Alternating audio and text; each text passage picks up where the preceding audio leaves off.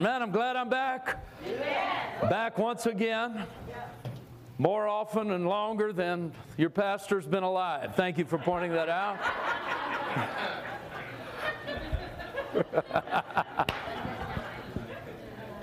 I'm going to find a way to hold that over you somehow. I don't know, but that's the truth of it. I first came to this nation, actually, the very first time I came to Canada to minister was in 1980. And I've been coming, I believe, every single year since. I know I've been coming to Canada a lot. Praise God. So apparently, I haven't screwed it up, so I'm still being invited back. That's always a good thought. Is that confidence that I'm going to do all right this time too? Praise the Lord. Man, I'm in a good mood. I know you don't care, but it feels good to feel good. We are believers around here. Amen. That's why you show up on a Friday night. You Friday night Christian, you. Praise God. It is Friday, is it not? Yes, all right. Praise God. So I know where I am. And you know, I know I bring this up possibly every time I come, but you come to find out in walking with God, you find out that not only is God a good God, the devil's a bad devil. You find out that it's all about discovery. The life of the believer is about discovering things. And we're going to talk about some things that you have and could have discovered already. But I believe there's some big things going to happen for people in these next 3 services. And I'm glad you're here for it.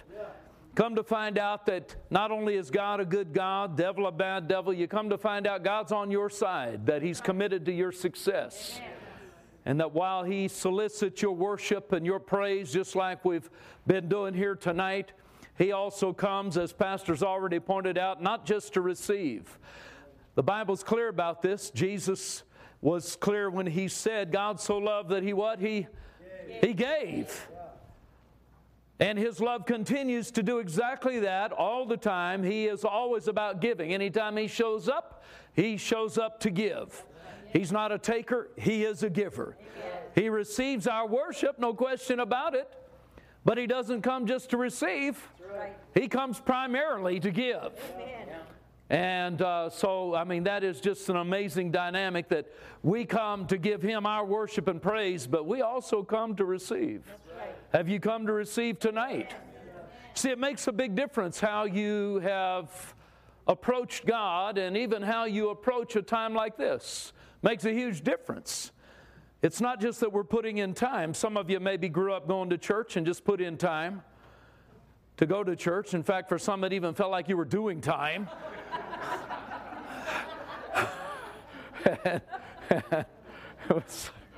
Depending on what church you went to, which I don't know. I wasn't a great church kid as growing up. We did go to church from time to time, not a great deal, but prayer wasn't a part of our household really, except prayer over food. We would pray over the meals, but the shocking thing was that the ones that were to do the praying were the kids. The one who know the least about anything are the ones that we solicit and that my parents would solicit to have prayer. The only ones that prayed over the food was my sister and me. And I knew less than she did, and she knew nothing.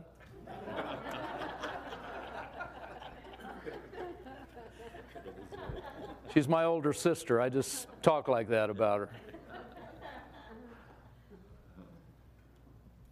But now as a believer, we're not just putting in time. We don't come just to get it over with. We come with an expectation. Is that true for you?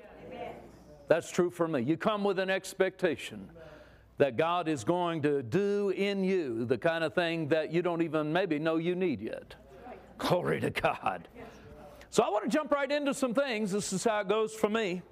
You know, you find over a period of time in ministry, and as we've already had pointed out, I've been coming here a long time, so I've been in ministry a good while. And over that period of time, you come to discover there's certain patterns of the way God uses you. Certain things that's the way it goes. In the way God uses you, He uses different people a lot of different ways. But I found that if I'll jump right into the Word as quick as possible, then things begin to happen. Praise God. I found the greatest miracles I've ever seen through my own ministry happened during the ministry of the Word. Not only in prayer, not only laying hands on people, we believe in all these things, but right during the time when the Word is being ministered is when some of the greatest miracles that have ever happened actually do happen. Not just in my ministry, but anywhere. Yeah. That while God is being heard, while His Word is being received, and while the anointing is flowing freely, you know, the same anointing that brings light and insight to the Word is the same exact anointing that heals your body, that delivers your soul, that reveals direction for your life. It's the same anointing, just like electricity is the same electricity. It heats one device up, it cools another one down. It's the same power. And it's that same presence of God that meets any need that you have. So I'm expecting that in the next few minutes. But we're going to jump right into some things today. I've traveled a long way, and I know some of you have too. I venture to say I've traveled further today in order to have this time together. And so let's make the most of it. Amen? Amen. You brought your Bible tonight? Yes, sir. I want you to open it to the Gospel of Matthew chapter 16. I've had the Lord direct me into some things. He's had me focus on these things over the last number of weeks and months. But He gave me that release to go down this road tonight. Man, I'm excited about this weekend. Yeah. Goodness gracious. Yeah. I appreciate Pastor Tia. She's excited. It's coming out her fingers. It's coming out my... Yeah, glory to God. Yes. How many of you it's coming out your fingers too? Yes. Hallelujah. Well, that was 10 or 12 fingers. But Matthew chapter number 16...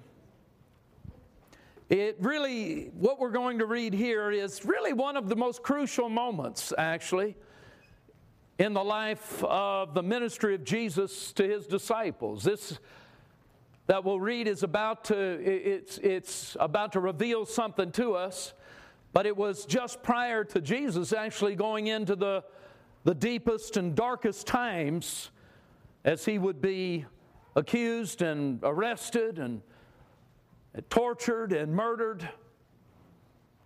And just prior to that, He had some things that these disciples needed to grasp.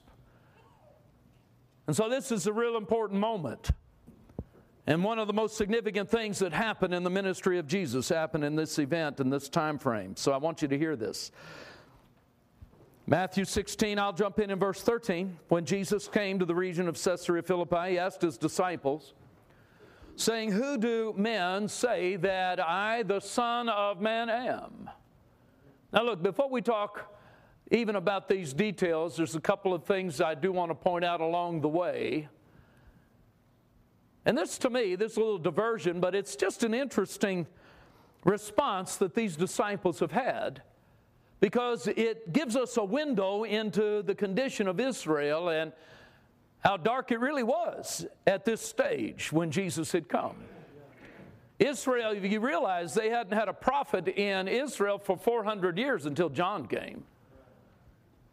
And during that time, a great deal had happened, but a lot of darkness had come into Israel. I mean, when you realize that the holiest person in all of Israel's society, the high priest, when he sees Jesus, he doesn't recognize that he's in the presence of God Himself. He has no clue. In fact, to him, Jesus was an enemy. That's how deep the hole was that Israel was in. And this statement of what the disciples said, people believed about Jesus. Now, the disciples didn't believe this, but it's what people were saying.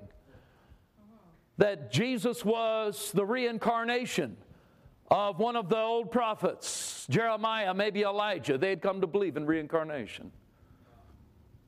That's crazy. The Bible doesn't teach reincarnation. You know that, right?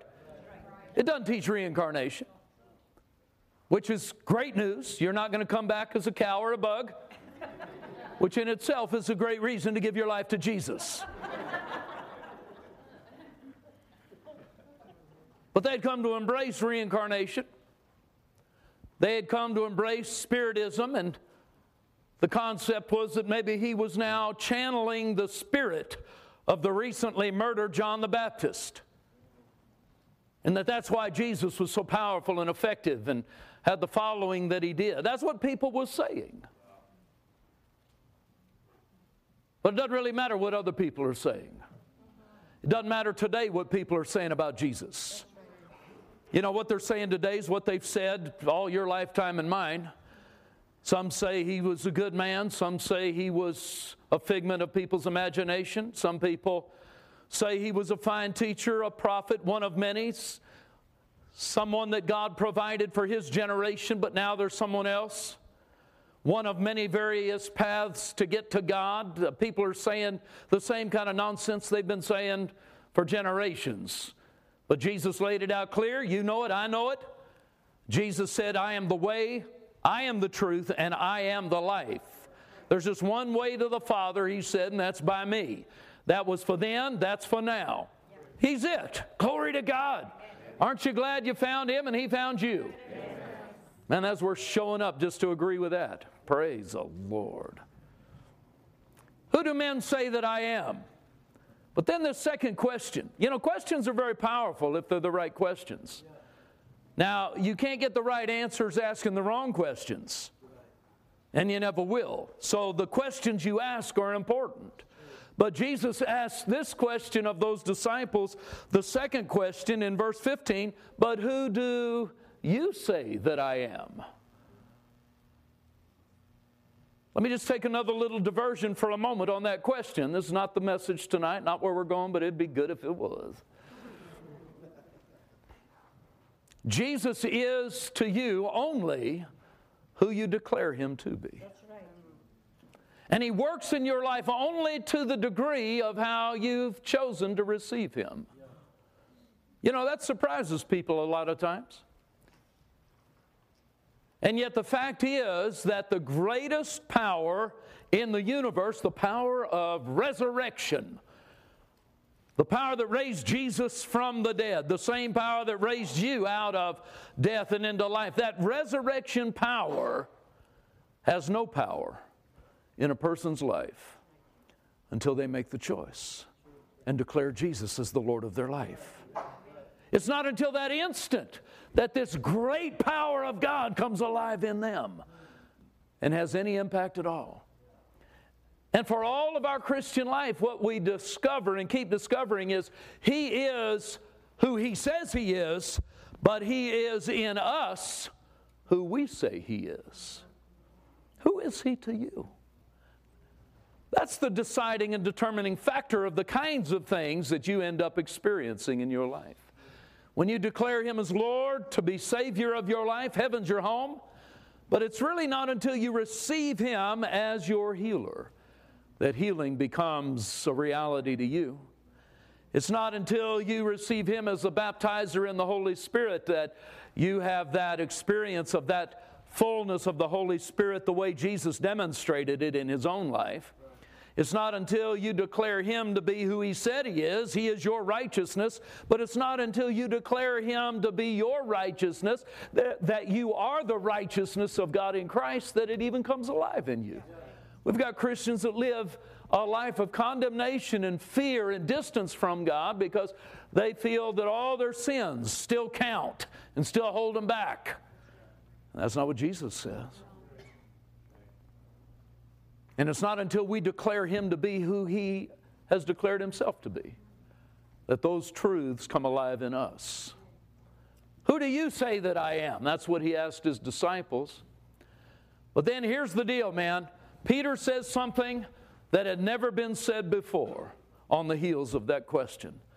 Who do you say that I am? And Peter, oh, we all love Peter. You got to love Peter. He gives us all hope.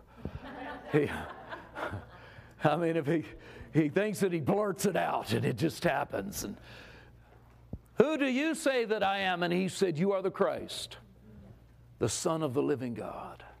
Glory to God. That's the message, isn't it? Peter received an insight and a revelation from the Father. And that's exactly what Jesus went on to say. This is so powerful.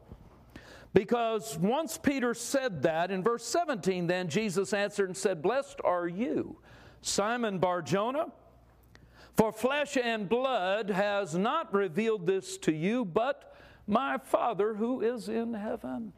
Glory to God. What had he received? He had received revelation from the Heavenly Father. Don't you think he was excited to know that Jesus acknowledged that right there in front of all the other guys? I don't know, something about that just, I think he would have been really happy. Not only about what he had just received, I don't know, is this too carnal?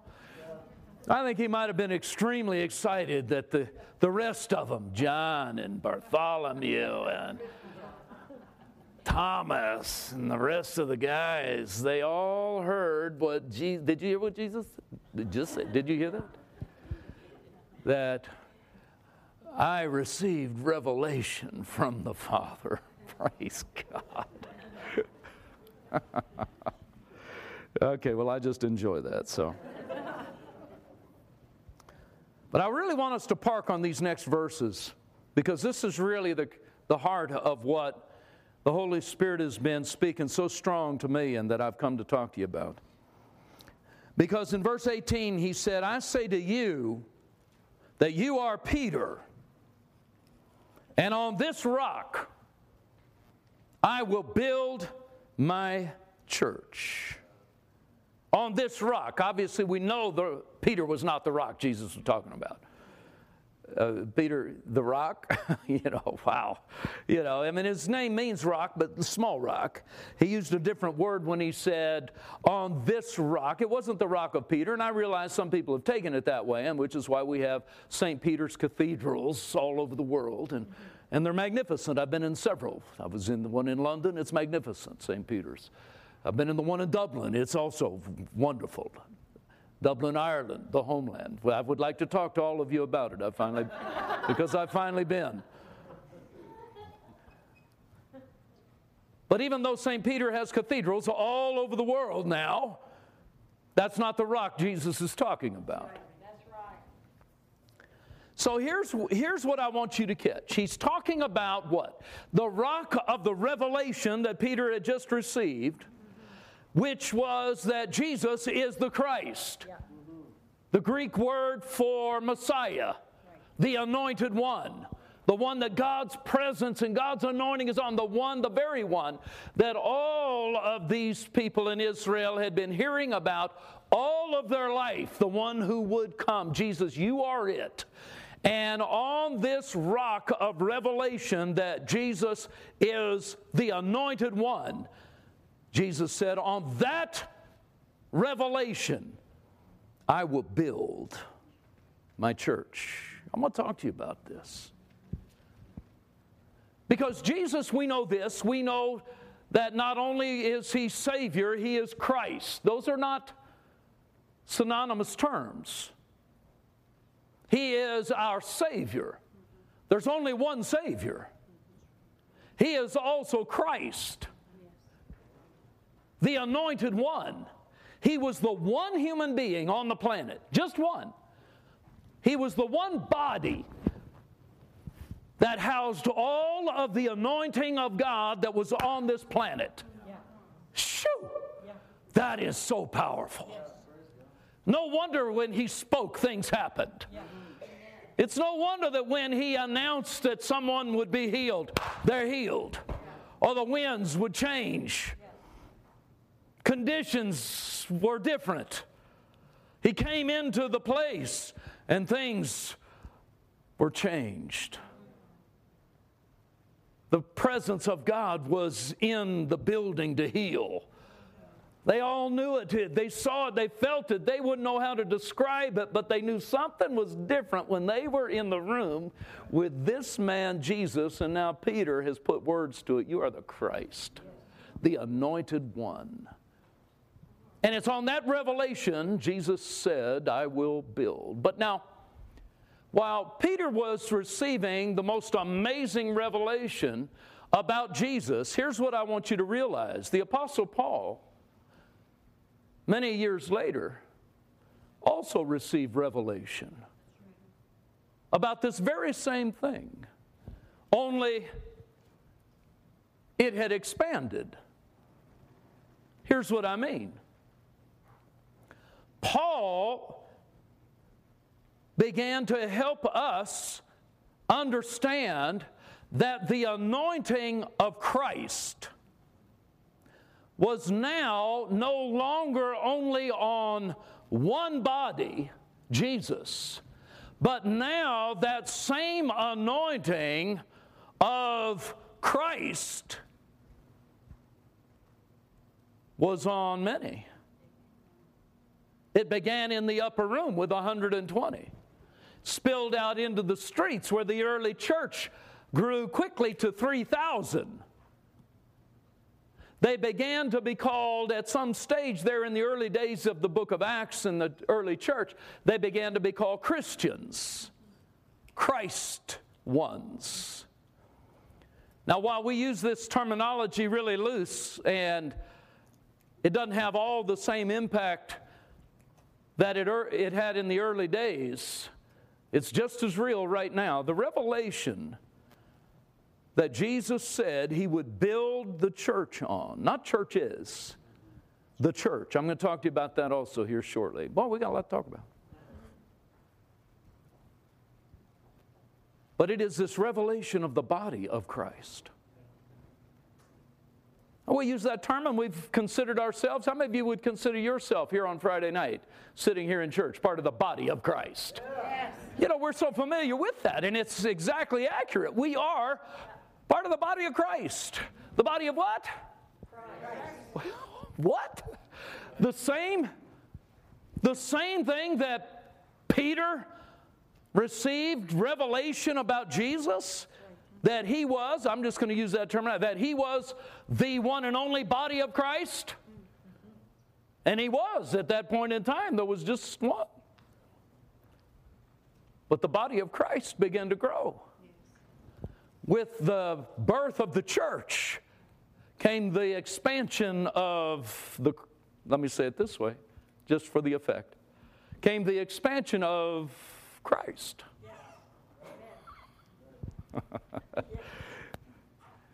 All right, now don't get weird on me. There's only one Savior. Jesus is the only Savior. God's not raising up lots of Saviors. Now, some people have had the misconception that they carried a certain element of being Savior also. And this is why they feel so obligated and so guilty over things that aren't going right, because it's all their fault and they're not saving as they should. And family is being disrupted because they have not adequately saved their family. And people carry guilt and sense of responsibility over things that is really not their responsibility. You will never be Savior. No. Let's say this together. I am not the Savior. I am not the Savior. Now, you didn't dress up come church just for that revelation. I know that. I think you already had that. But what Jesus said, what Paul helped us and continues to help us understand, is that the church is built on that revelation, expanding in every single believer, that the Christ, the anointing, dwells in me. This is what builds the church. That's what Jesus said. Now look, I understand, I've been in this a long time, as we've pointed out already, and will continue to point out throughout this weekend.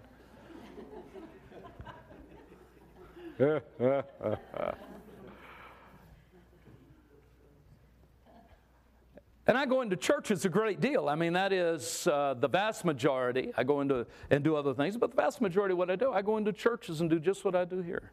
All sizes, all different sizes, big, little, small, little groups, big groups. It's great. But this is what I do. I go into churches. And one of the key things that just about every church I've ever gone to really wants is to get some new keys for church growth. Man, there are seminars, there are conferences, there are experts, there are analysts, there are a variety of places for input on how to have church growth. And I'm for all of it. Don't get me wrong, I'm for all of it. I'm happy for churches that are growing. I want them to grow. If they want to go to a conference to get some ideas to help it, that's great. Praise God. But when it comes down to the way Jesus said the church is built, That's right.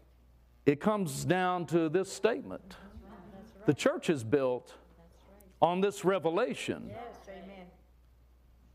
That not only, now, all right, so follow me all the way through on this. That not only is Jesus the Christ and Savior, but He has deposited inside of every believer the anointing so that they each can participate in the same kind of flow of the Holy Spirit that was operating in Jesus Himself. That's right. Every believer.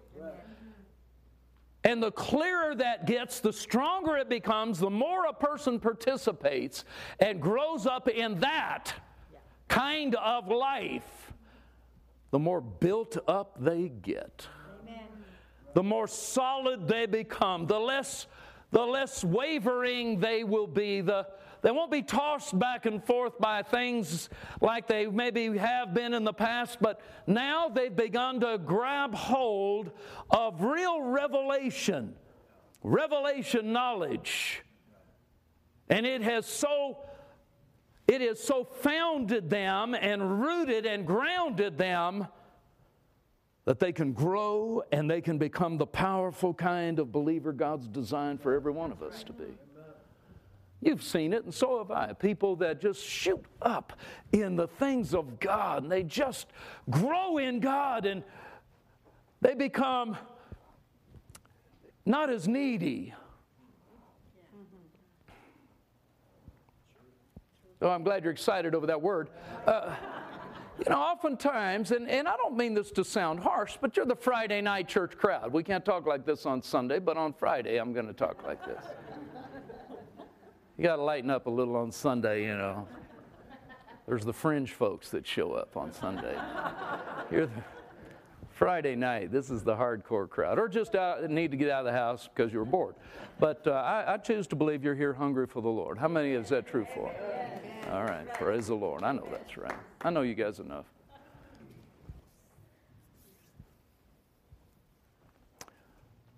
God's growing people up. People that are growing up become less needy.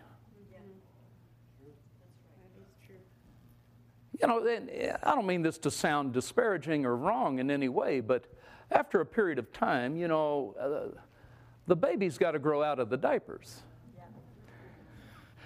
As harsh as that sounds, this is reality. You don't feel it's harsh when you want that 4-year-old to finally kind of taper off on the diapers, please.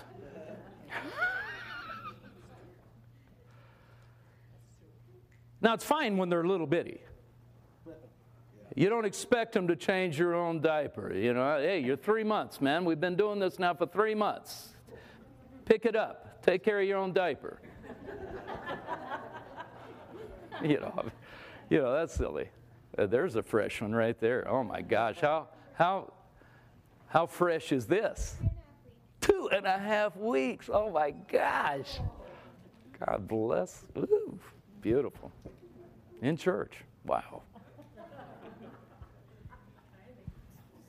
Good start. Every one of us as believers, we've really been given the opportunity to grow in God and be built in the things of God. Oftentimes we wait for somebody else to help build us up. It's the pastor's job. We pay the pastor so that he studies, he prays, and then we get to show up and he blesses us. They bless us as a team. Got some leaders around here and they bless us. That's why they're here, and then we get to just show up. And that's how a lot of people view their Christian spiritual development. It's all about what somebody else is going to do for them.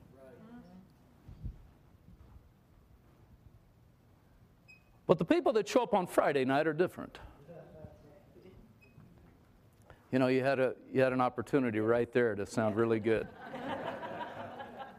That's right, Dennis. We're different.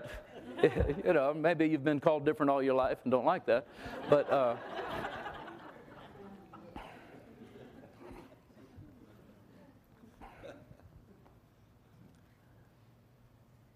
God's building a family, a body. He always has been. This isn't anything new about this. This has been going on a long time.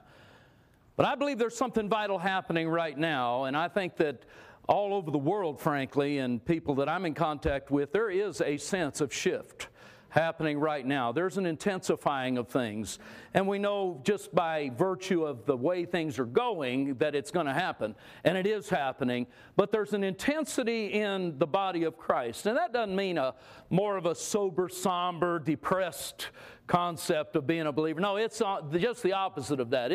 There's a greater sense of expectation, of joy, of power, and we know that we're in the face of some major issues that are going on worldwide, and yet we're not being moved by these things. We know that we are here to be the voice, to be the hands, to be the ones that carry the presence of God into a place or situation. That's right. So that we can be the gatekeepers of society. So Jesus said to Peter, it's upon this rock, the rock of revelation knowledge, that I will build my church. The revelation of the Christ. But Peter, I'm going to say it again, Peter had not gotten even that full concept yet because it wasn't really yet happening. The full concept of what the revelation of the Christ was. It was ultimately going to be clear that the revelation of Christ was not that Jesus was alone Christ, He is alone Savior, but the anointing that He has brought, the link between heaven and earth, the presence of God working in human beings now was not going to be in just one. It was going to be in thousands upon thousands and now millions upon millions. And each one of us get to decide for ourselves if we're going to be part of that. Are we going to be the kind of believers that are receiving insight, ideas, revelation, understanding, and wisdom from God that we can act on and pray for and see come to pass in our life and through our life? Are we going to be that kind of Christian? Are we going to be what I consider to be a cutting-edge kind of believer, somebody on the front line? Right. The world is waiting. All of creation, the Bible says, is waiting for the manifestation or the showing up of the sons of God. Well, church, we have shown up. Praise God. And we're growing into who we are. Let me talk to you about revelation itself and what that can look like. I believe there's two primary categories. There's more than this. But there's two primary things that you and me as believers are discovering and have to discover in the biggest way. I'm a real outline guy. If you were to outline this, it would be one category of revelation of this. Here's the category. It is of who God really is. Real revelation about God Himself. That He is love. That He is our righteousness. That He is above all. That He's the only true God. That He is magnificent. That He's great. All of the great things. He's holy. He's right. He's righteous. He's our all in all. He is everything. The more that you discover who God is, the bigger it all gets in you. I know we all know Jesus. We know Jesus. I don't think are going to get more of Him. We sing about getting more of Him, and I like that kind of singing because we're all hungry for more. But it's not technically. I mean, when He moved in, He moved in. I mean, you know, when somebody comes to see you, they don't just throw a leg in. I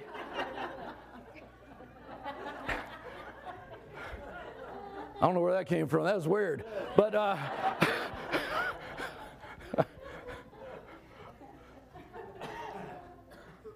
but they come in, you know. He didn't just come partly, and He's in. He's in our life. So we don't, to get more of Him, what we're really saying is we want to get this better. We want to know more about who You really are. We want to get it. We want to understand it. We want to have the concepts that we know in our heart are true, but we want it to float up into the way we think. More of understanding. This is why these kind of times that we're having this week, this is why church services, this is why Bible study, this is why the various kinds of books that you can read, if they're the right ones, can help you discover those kinds of things, just greater things of understanding who God is. God wants to show Himself and show Himself great and strong.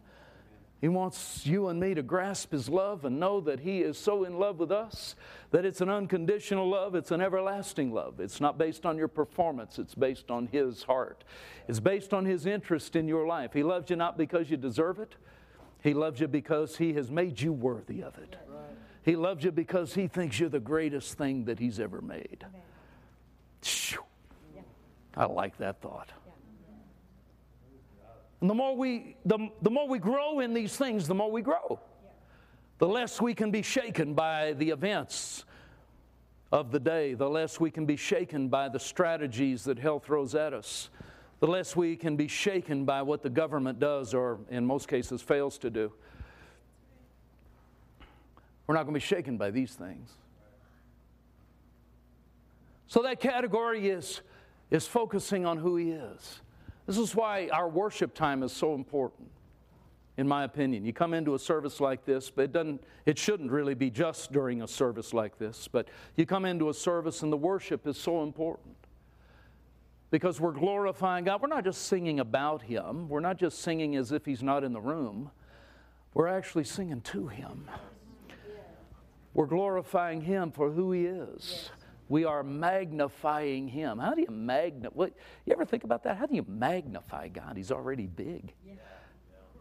How do you magnify God? What does that mean? Well, I'll tell you what it means to me. It means I'm taking a real close look. You get a magnifying glass and things get bigger. Lord, I'm just making you bigger in me right now.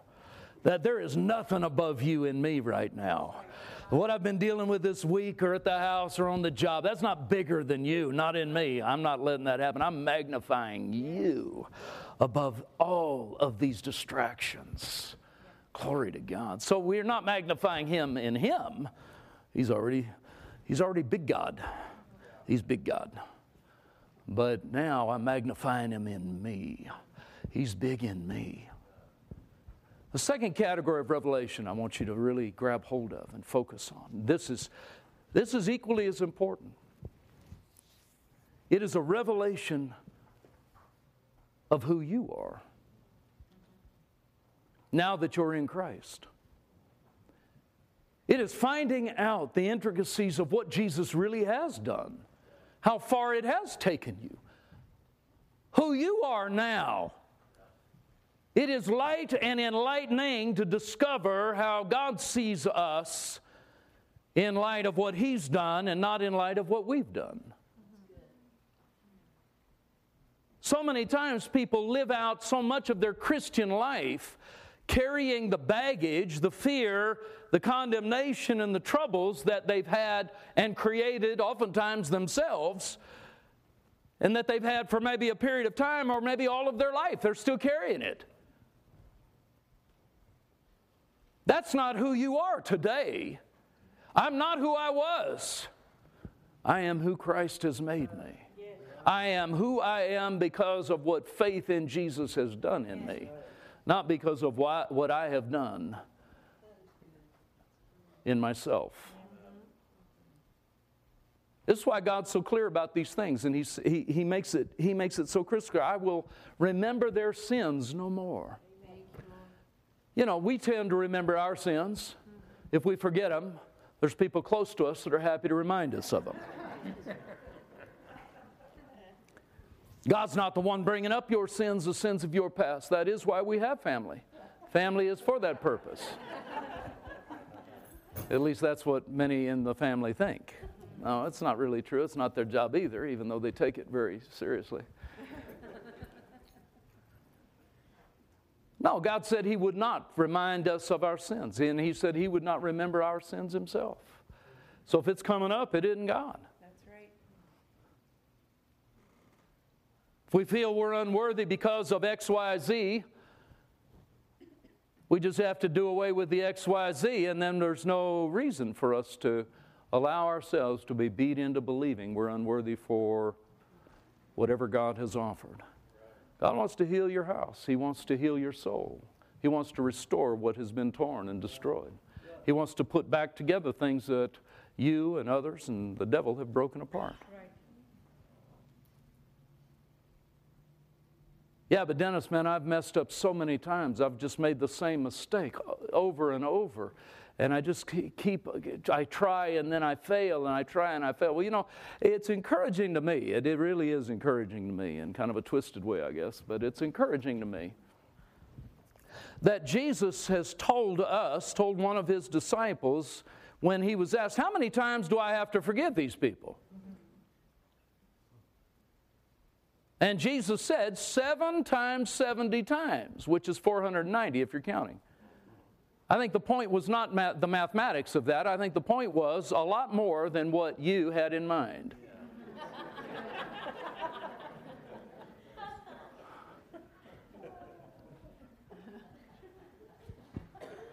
But here's what's so encouraging about that. Not that in itself, that can be kind of a downer, you know, in a loving way.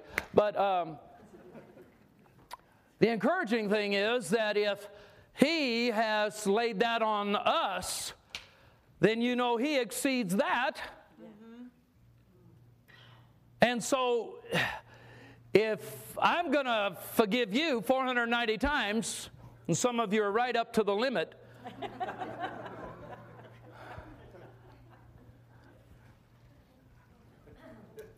you know God's going to exceed that. It's not about the numbers is the thing. It's about the relationship. God's not keeping score. Glory to God. Thank you, Lord. So a revelation not only about God, but also about yourself. Who you are now that you're in Christ. That He has declared you to be the righteousness of God in Christ. That God is not holding and imputing sin. You know, I believe that in a lot of ways we have, and I say we in a very general sense in the body of Christ and in the kingdom of God, I think we have not really portrayed the gospel the way it's designed.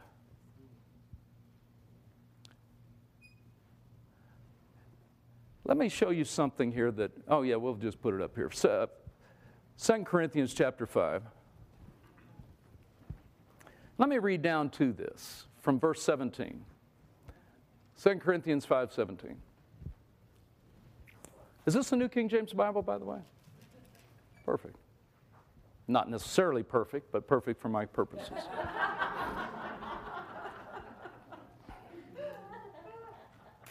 There would be all kinds of controversy over if this was the perfect translation. That's all I mean by that.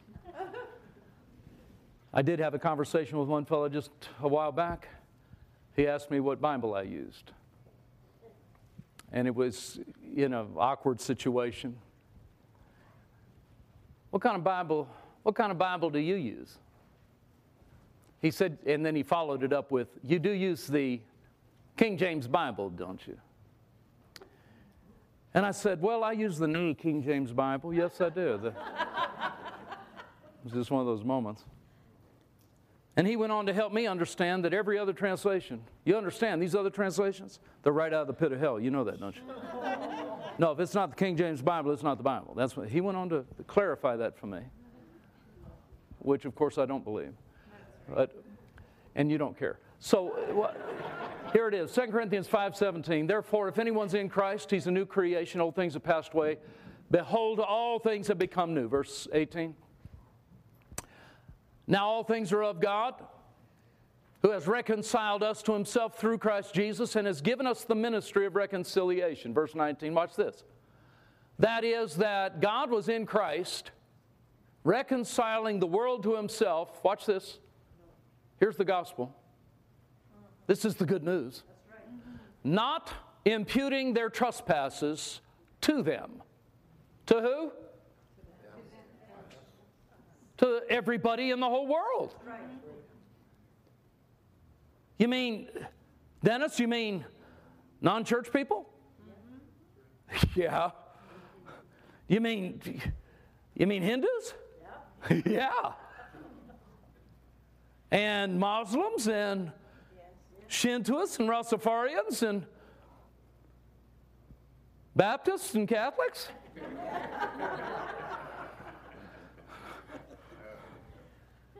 Not imputing their, context being world, not imputing their trespasses to them. That's the gospel. The message is that God's not holding sin against anybody. Not anybody on earth. Oh, now I know where that has been taken by some in a very twisted and wrong way. Well, if God's not holding sin against anybody, then Dennis, everybody is saved.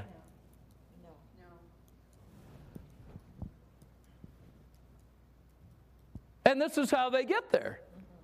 God's not holding sin against them. So everybody's saved. Well, that's nonsense. Because every person has the choice and has to make the choice that Jesus would not only be Lord of all, but that He would be Lord of their life. And it's not until a person has made that kind of choice for Jesus to be Lord of their life that what God has done for everyone now becomes personal for them. And it doesn't happen until then. But now you're going to have to be crystal clear about this. Not only for yourself, but for others also. God's not holding sin against people. But people hold their sin.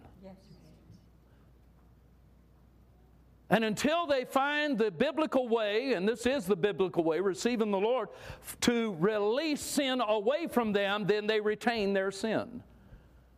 And as long as they retain their sin, they've got trouble. Right here in River City. They retain their sin. I did a study sometime back. I'm sure I've talked about it here before, but you weren't here. And because it was before your pastor was born. No.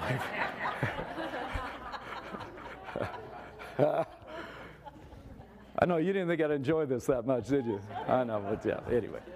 But it's the way it is. I did a study sometime back. It wasn't quite that long ago, actually. But I went through the book of Romans, just the book of Romans, to study sin. I wanted to study sin. Guys like me do that. I mean, I don't expect you to. But I wanted to study sin. Of course, it wasn't a how-to study. I was fairly clear on that. But it was a study of how many times in the book of Romans alone, how many times is the word sin a noun? And how many times is it a verb? And I found that 47 times, the vast majority of times, that the word sin is used in the book of Romans, it is a noun. Now, of course, class, what is a noun? Person, place, or thing. Front row gets an A. 47 times when the Apostle Paul in the book of Romans is referring to sin, he's referring to the place of sin. It's the place where every person finds himself. It's the prison in which every person dwells. It is the cage that there is no escape from. It is the cage that holds every human being. They are in the place of sin. And the Apostle Paul is referring to the place of sin the vast majority of time going through the book of Romans, which is one of the greatest single theses on understanding the new covenant. Now, the reason that's important is because there is a cage of sin that every person finds himself in, and yet the cage of sin that has no escape does, though, have a door that is unlocked. Now, you know where that goes, of course. The door is Jesus. Jesus is the door. Anyone, regardless of religious background, regardless of upbringing, regardless of failings and sins and violations and crimes, and regardless of whatever has happened in their life, every person, any person, can swing the door open and step out of the cage and the place of sin. Any person. Shintoists do it. Rastafarians do it. Demonized voodoo witch doctors do it.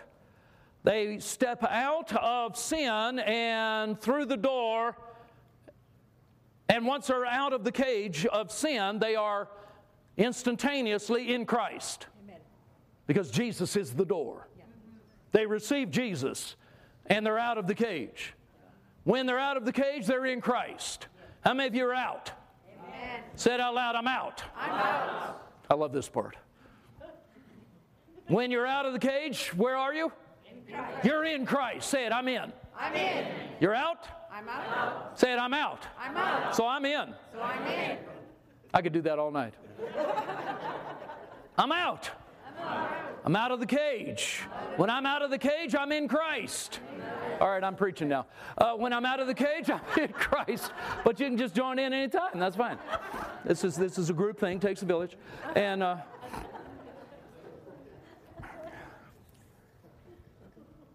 when you step out of the cage of sin by receiving Jesus, you come out of that cage and you are in a new place.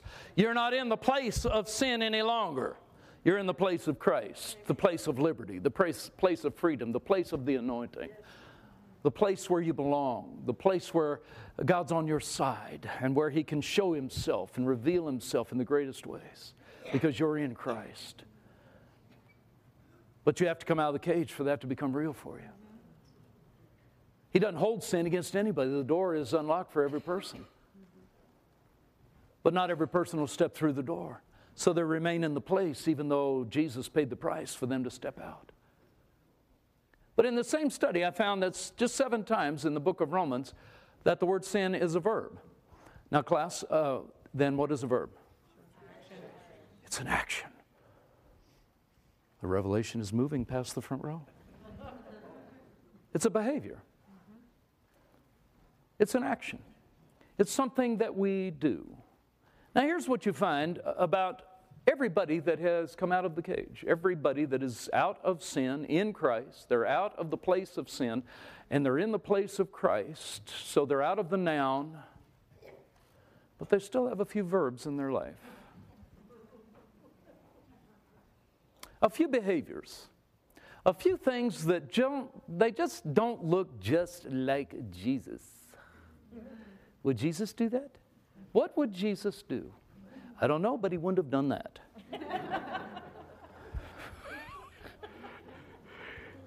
Whatever that was. Now, some people have retained more verbs than others. And we realize this. And this isn't to say, now follow me all the way through on this. Don't miss what I'm saying. This doesn't mean that God is okay with all the verbs that you've continued to maintain. God wants to work in our life to liberate us from the kind of things that are holding us back. And sin will hold you back. But what a behavior that isn't just like Jesus will do, while it will hold you from receiving as you could, what it will not do is throw you back in the cage. And we've got people that are living like they're still separated from God. They've literally on purpose walked back into the cage, held the door shut, because their behaviors, they don't feel are lining up, and they are discouraged and beat up, and the devil condemns them. And so they live in a cage that they've already been delivered from. So we're out of the cage. Say it, I'm out. I'm out. How many of you are out? Glory to God. I'm out too. But every believer you know, every Christian you've ever met, every even superstar, and there are some superstar Christians, we love them. God bless them. They just do things that just are so cool. Every one of them have a few verbs. There isn't anybody but Jesus that has lived perfect. Now, maybe you happen to know the second most perfect. You're not it, by the way.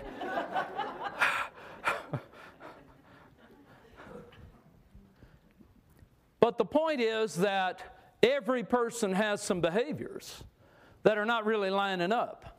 And it's not God's interest to say that that's all right. He's not winking at that. He's working in your life to help you come out of all that also. But the point is that while God's working, He has not disqualified you. Every person who's ever prayed and had a miracle happen had some verbs in their life. Every person that has witnessed to somebody and got them born again, they had some verbs in their life. Now, my point is not to say that's okay for them to just stay as screwed up as they've been. My point, however, is to say that the moment you step out of the cage of sin, you qualify to receive and to walk and to work with God on the highest level. Now, we grow into that in the way we think, and it takes revelation of God and of who we are for us to step up into these things that we immediately qualified for. And that's why it's vital that we keep pressing, keep growing, keep digging, keep allowing the Holy Spirit to speak, keep hearing and tuning in and learning how to cut the clutter so that we can hear more clearly. God's always speaking. Some people, they'll tell you, and I get it, I've felt the same way, but they say, God's not talking to me. Dennis, God just, you guys like you, guys like Pastor Jonathan, Tia, Sister Brownie, people like you guys, you talk about how God talks to you, God doesn't talk to me like that. Well, I don't know that that's really true. As a matter of fact, let me just say it the way I know it. I know you're wrong. People often don't hear what's being said, but it doesn't mean it's not being said. As a husband, that's all I'm going to say about that.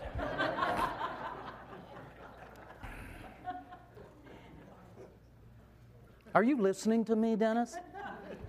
I don't. You don't listen to me. I heard every word. All right, that's enough of that. Don't bring that up again. But we get in times like this, we get in times of worship, and what happens?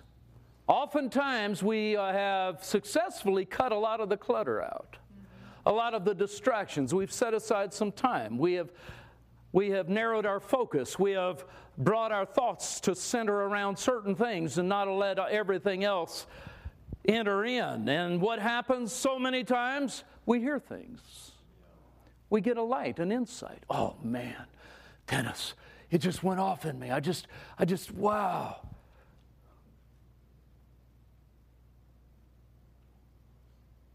The reality is, God doesn't just talk at church. He doesn't just talk to us during these times, but we dial in a much better way. So there'll be things you'll hear from the Holy Spirit. Some of them might be corrective. Not things necessarily that I'm saying to you or the pastor's saying or some speaker is saying, but the Holy Spirit will speak some things that will be corrective, or some things that will be instructive, or some things that will be about the days ahead, or a direction you could take, or a direction you need to avoid. And when these kind of times are happening and you're tuning in and dialing in, you want to pay particular attention and not dismiss it.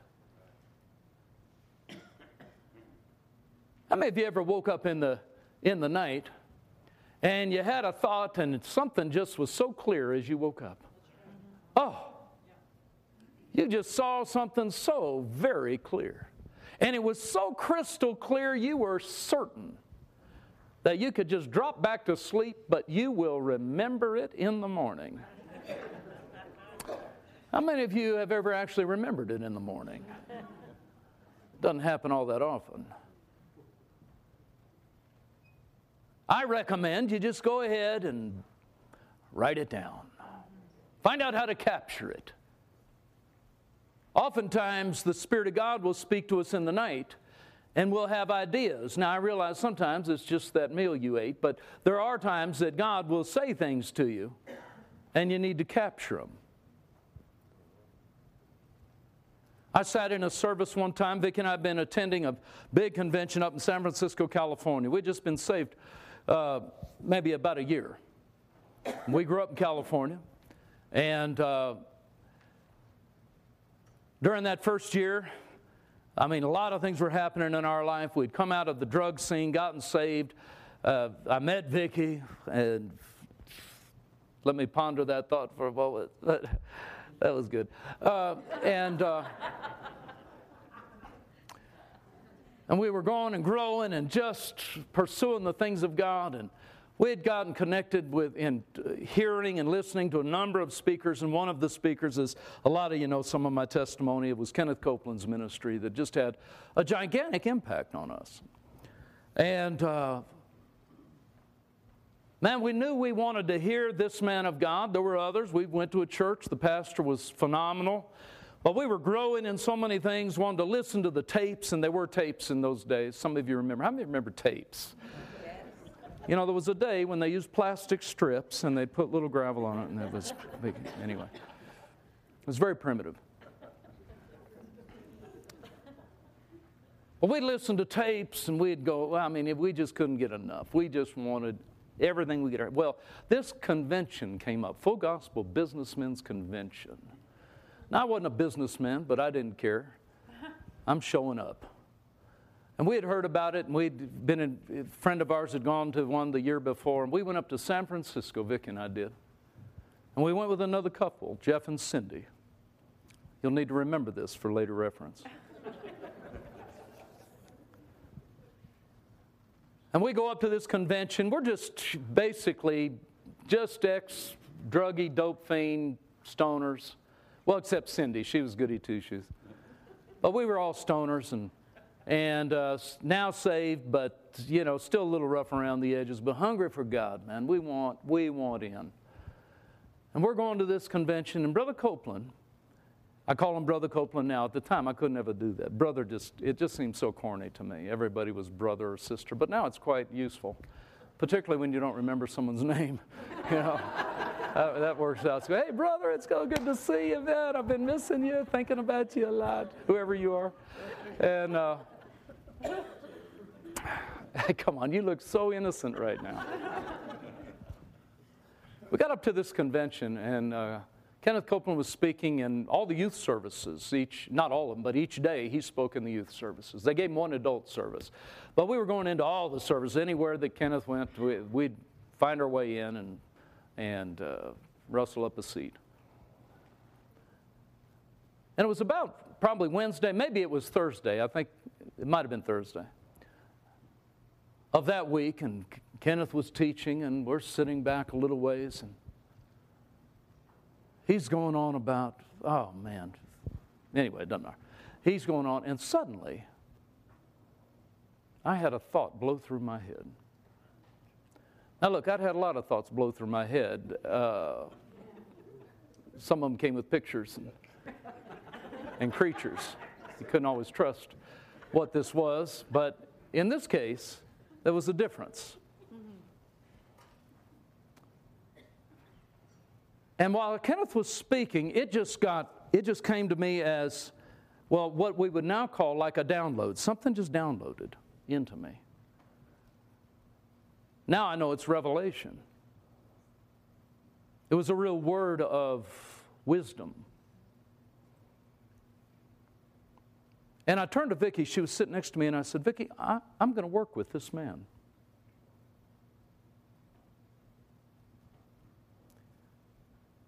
I didn't know what that could possibly look like. I lived in California.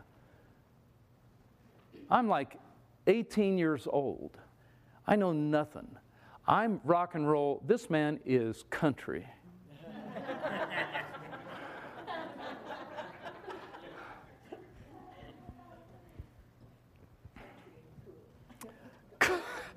Country and cool? Is that what we said? I like that. Country and cool.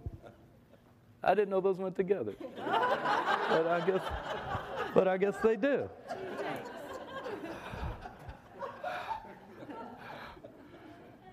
For an old rocker that is so narrow from California, you don't think anything exists other than what you do. But It was on me. And it was now it was in me. And in that instant, something changed on the inside of me. God had added something into me by a word, just a simple knowledge of wisdom of what my future would look like, even though I didn't have any idea what the details would be.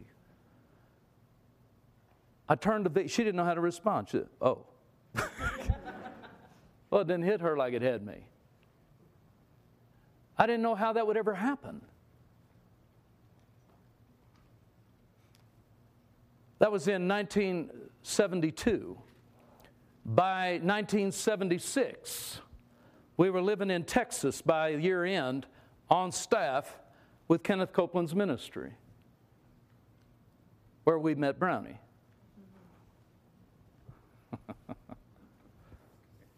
Glory to God.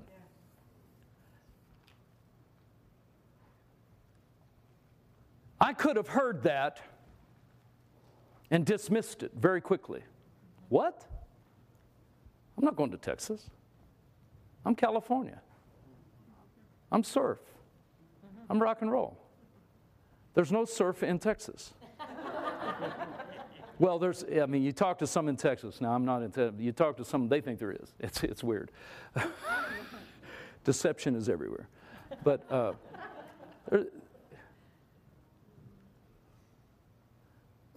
you can dismiss things very quickly. You can miss what God says. We've got people that are hearing from God all the time, things that God wants to bring into their life, things that God wants to see shifted and changed, things that God wants you to modify in the way you approach things, things that He wants you to shut your mouth about. I'll get increasingly harsh as the night goes on.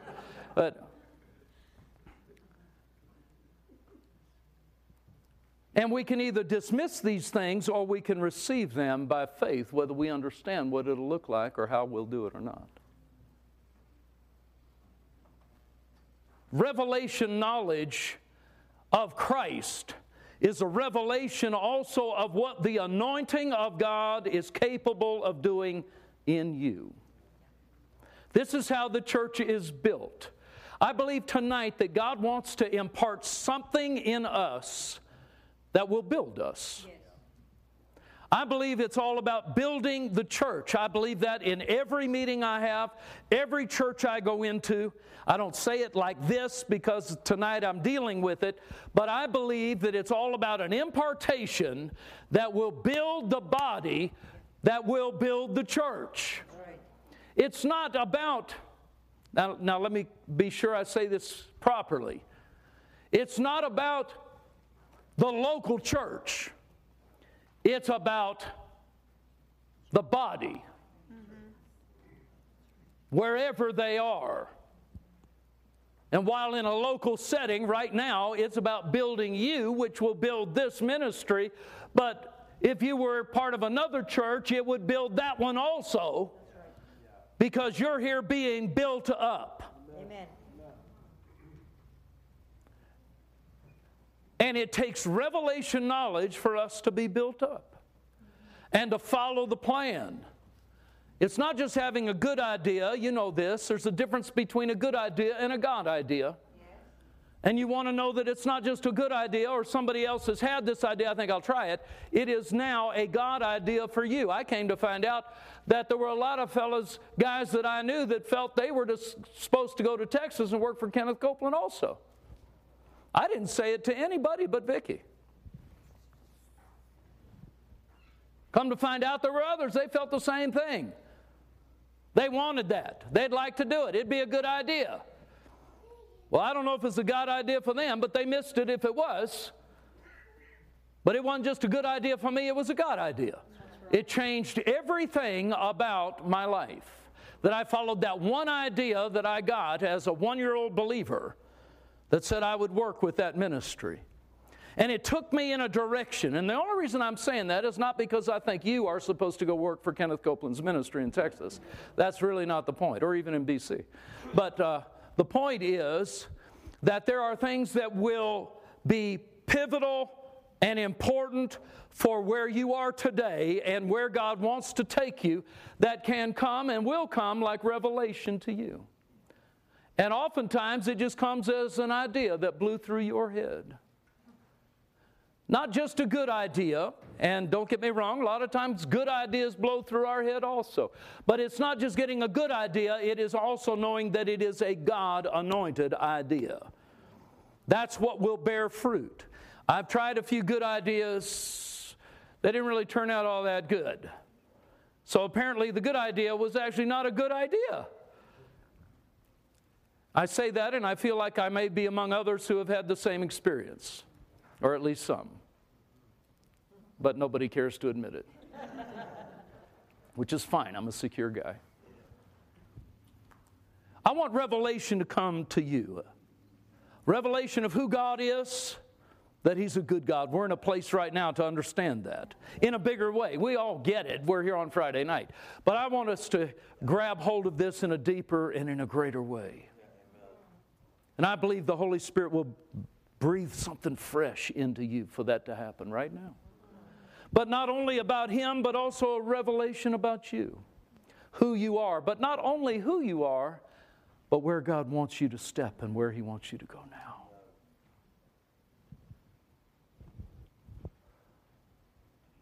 I believe the Holy Spirit has something happening in these days that is going to be remarkable in the body of Christ. And it's going to be unlike any other time in history. It'll be a revelation not only of God, but it'll be a revelation of God using men and women and using us in a variety of places. Now let me try to come in for a landing with this. In fact, it'll build off of this statement that Jesus makes. Let's go back to the scripture in Matthew, where Jesus was still speaking to Peter and the other disciples.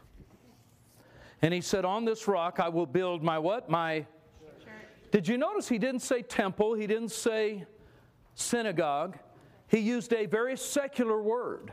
This is the first time that the word church is actually found in Scripture. And it came out of the mouth of Jesus to refer to what He was about to do. He wasn't about to build a refined synagogue or a different kind of temple. He was about to build a church. People that were set aside and set apart, people that in other places would be called chosen, people that had an assignment. That word chosen really is a military word, or can be used as a military word to describe a separated special ops type of people. God said, Jesus said, on this revelation, I will build my set apart, specialized believers who will have special assignments. That's not just for a handful of people. I believe that's for every single believer who carries the ministry of reconciliation. God will give you a special assignment to bring influence, bring your influence into unique places because you have a capacity to touch what others can't.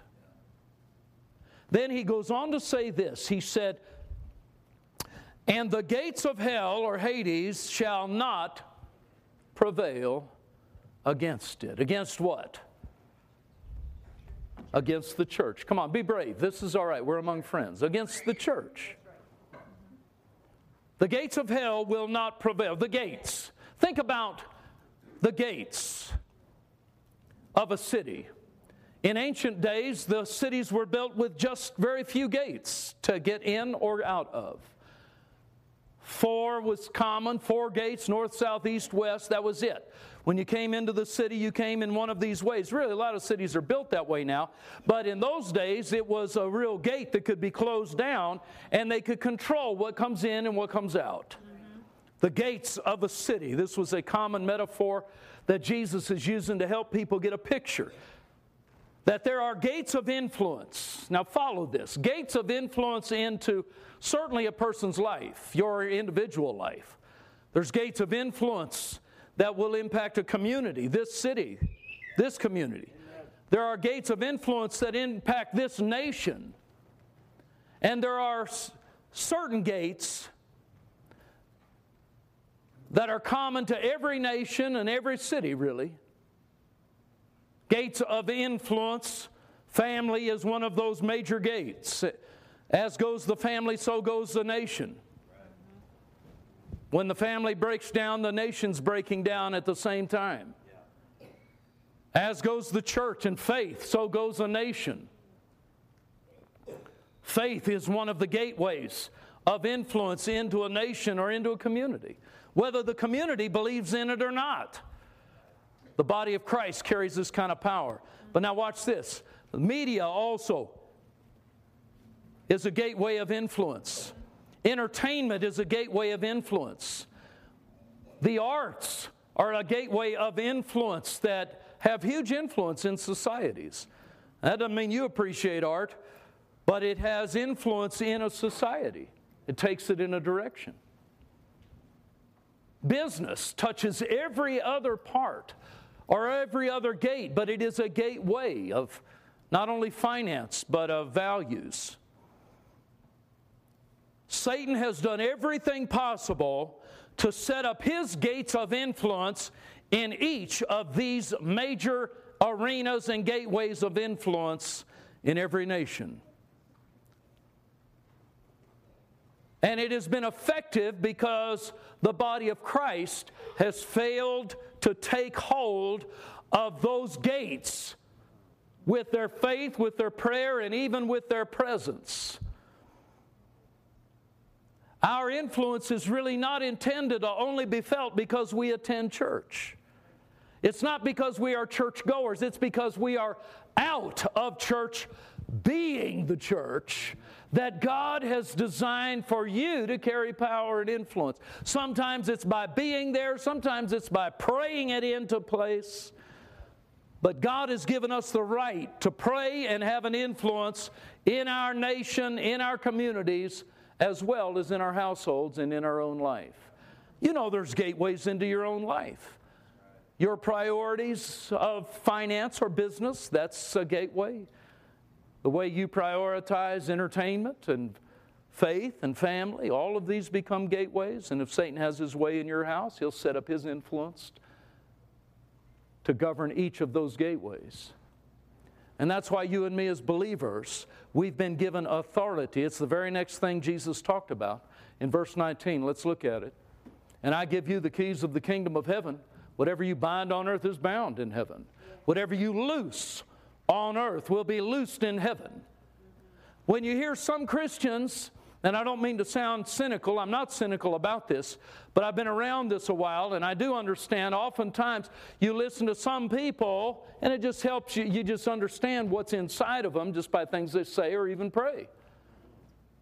And what comes out of so many people is the same kind of whining, complaining nonsense that comes out of the unbeliever when it comes to life or trends or direction or the way things are going in this nation or everything's going down the drain. And instead of raising up a gateway of influence by faith, a lot of the church has just fallen right into the gateway that Satan has set up to bring influence and crush a nation and kill the faith that's in that nation. And I believe God's calling us or reminding us to stir up the authority of who we are so that we are the gatekeepers. That instead of turning it all over the devil, you know, that's what they did when television, television came online when I was born. 1954. So you don't get lost in the math, I'm 63. My whole life has had television in it. But the church, early on, as television started to filter into society, the church deemed it as the one-eyed devil. Don't let that one-eyed devil in your house. And just released all of it to serve the devil until in the 60s, finally, a few ministers realized they could use the television for the gospel and the kingdom of God, but they'd have to pay all of these worldly people just to have 30 minutes on it. And they've had to claw their way. The church has had to claw its way back into having the ability to use the airwaves, and now, thankfully, other things. But the same thing as Satan tried to do the same thing with the internet, with the very next things that come, satellite innovations and things that are happening communication-wise. If we fall into the same trap, we let it go to serve things that we don't believe in. That's right. Instead, here's what you and me can do. And I realize this, we sit here sometimes and say, well, what does this have to do with me? It has everything to do with you. Because you and me have the ability as believers to get outside of ourselves from time to time. And instead of everything that we learn only applying to me, my house, my kids, us four, no more, Acts 2:4. Instead of that, we can also be used by God outside of our own self, and we can pray for our land, for our leaders, for our Christian leaders, for what's happening in policies. We can use our faith to start believing God for the influence of the kingdom of God to influence these people where they are having to make righteous decisions whether they believe in them or not. I believe God wants you and me to rise up in faith as gatekeepers, not only in our own life, but also as salt in society, where we have a sphere of influence because we're here, because we show up, and we haven't handed it all over to the kingdom of darkness. What this starts to do is it pulls us out of ourselves, and God starts to tag you as somebody that He can use to pray about particular things. And many times He'll give you details to pray about that you didn't know anything about. I'll share an example with you that happened in Vicky's life. This was a couple of years ago now. I may have shared it here once before, but it fits right now. She was on our front porch. We just live in a regular neighborhood, but she was on the front porch, a couple of chairs there, a nice little setting where she was praying, having her morning coffee. We're strong believers in coffee. And I'm a strong believer in strong coffee. She was having her coffee. I was out of town somewhere. She was praying, having Bible study, doing whatever she was doing. And suddenly she just had a sense of praying for a particular young man. We know the family. We know the mom and dad. They pastor a church out in the east. And we knew that one of their boys, they had several, one of their boys was in, I believe it was Afghanistan, but it was in a hot zone that at that time was very volatile, and he was there in the military, and it just came on Vicky to just pray for him. Just mention them in prayer. Lord, just surround him, protect him. It doesn't take long to mention somebody in prayer. Paul mentioned people in prayer. It seemed to be powerful from him. And so Vicky had mentioned this young man in prayer, prayed for him, and went on with what she was doing. Well, she got information from this mom that her boy was not only in Afghanistan, but how just yesterday, they really didn't hear from him very often because he was in such dangerous zones. Not only could he not get information out, but when he did, he didn't want to tell them really what was going on with him, have him over here worrying. But he had something happen, and he called home. And he described to his parents that he and his small troop was coming into, well, it wasn't a troop. This was just one vehicle and a fairly large Jeep, but they were coming into this city, and it was a very dangerous hot zone in this city, and they were going in as an occupying force, but they knew it was dangerous.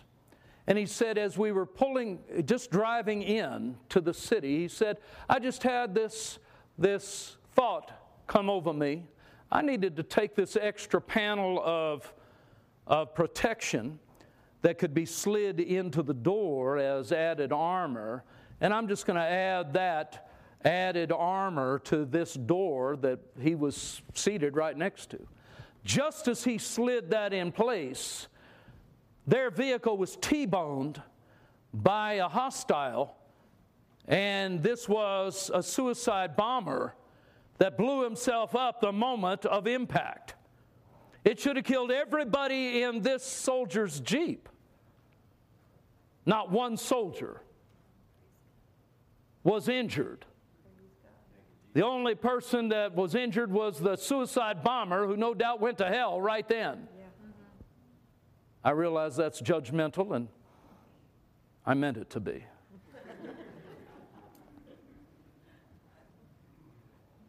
Man, God delivered him. And didn't just deliver him. And he was sitting right where that vehicle, I mean, he looks out the window and there's this vehicle that then explodes. He wasn't injured. Everyone in the Jeep was spared. It wasn't just him that got delivered.